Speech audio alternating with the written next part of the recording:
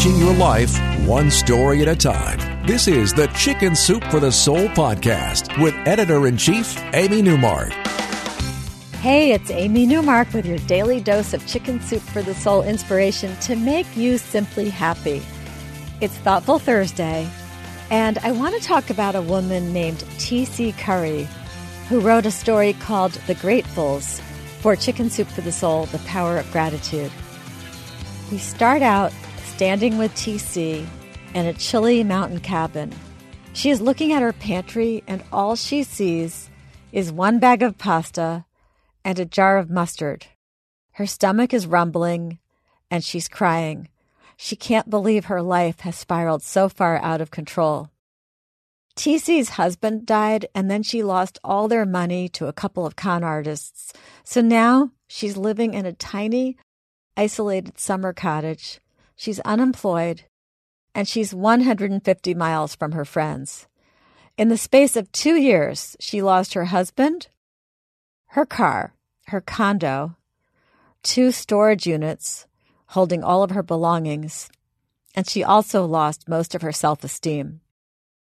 Now she has a new boyfriend who has lent her a car, but he refuses to help her with any cash because he thinks she needs to get out of this mess herself to feel better. The phone rings, and she learns she has been approved for food stamps. She'll get $200 every 4 weeks for food. That's $7.14 a day, which sounds great to TC. She starts to think that she might make it through. And she thinks about a time she saw Oprah talking about gratitude. Oprah said that every night she'd list 10 things for which she was grateful. TC decides she will start a list too. She will call it her list of gratefuls. And that's what she does. Every night she crawls into bed under a very nice down comforter that she somehow managed to hold on to when she lost everything else. And she writes down 10 things for which she is grateful.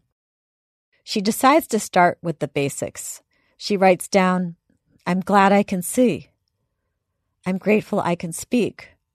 I'm grateful I can hear. She looks over at the overflowing bookshelves in the cabin. That's free entertainment. She writes down, I'm grateful I have so many books to read. Then she adds to the list, I'm grateful for my dog. Her boyfriend checks in with her by phone every day, and she recites her grateful list to him. And she finds that she is viewing her days now with a new perspective, because all day long, she's looking for wonderful, positive, upbeat things to put on her grateful list. So she writes down the pretty autumn leaves, the fresh mountain air, the beauty that surrounds her, even though she's in this remote and lonely location. And she begins to recover.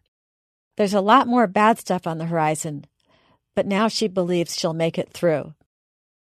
A few months later, she's ready to leave the cabin. She's going to move in with her boyfriend, and she finds that she's putting more than 10 items on her grateful list every day. She gets a job, and it's even in her field of expertise, software. She gets off food stamps. She still has setbacks. Once she has an income again, the IRS freezes her account, and her credit card is denied at the grocery store one day. So she can't pay for food again. But she gets it sorted out quickly. It was just a mistake. But during that time, the grateful list goes just back to basics again, like she can hear, she has working eyes. Then a year later, TC finds she's in good shape emotionally and financially. One day, she is sipping a $5 double vanilla latte at a coffee shop, and she overhears a social worker filling out an intake form with a woman who's in crisis. TC thinks back to her own situation just 1 year earlier, and she pulls all the 20s out of her wallet and she hands them to the woman. TC tells her, I'm sorry, I couldn't help overhearing. A year ago, I was in your situation, but today my life has turned around. I want to tell you there's hope for your future. And I want to give this to you because I can. TC and the woman both have tears in their eyes. And that night, TC's grateful list is very long. Today, TC is financially secure, and she's grateful to her boyfriend for making her find her own way out of the mess she created.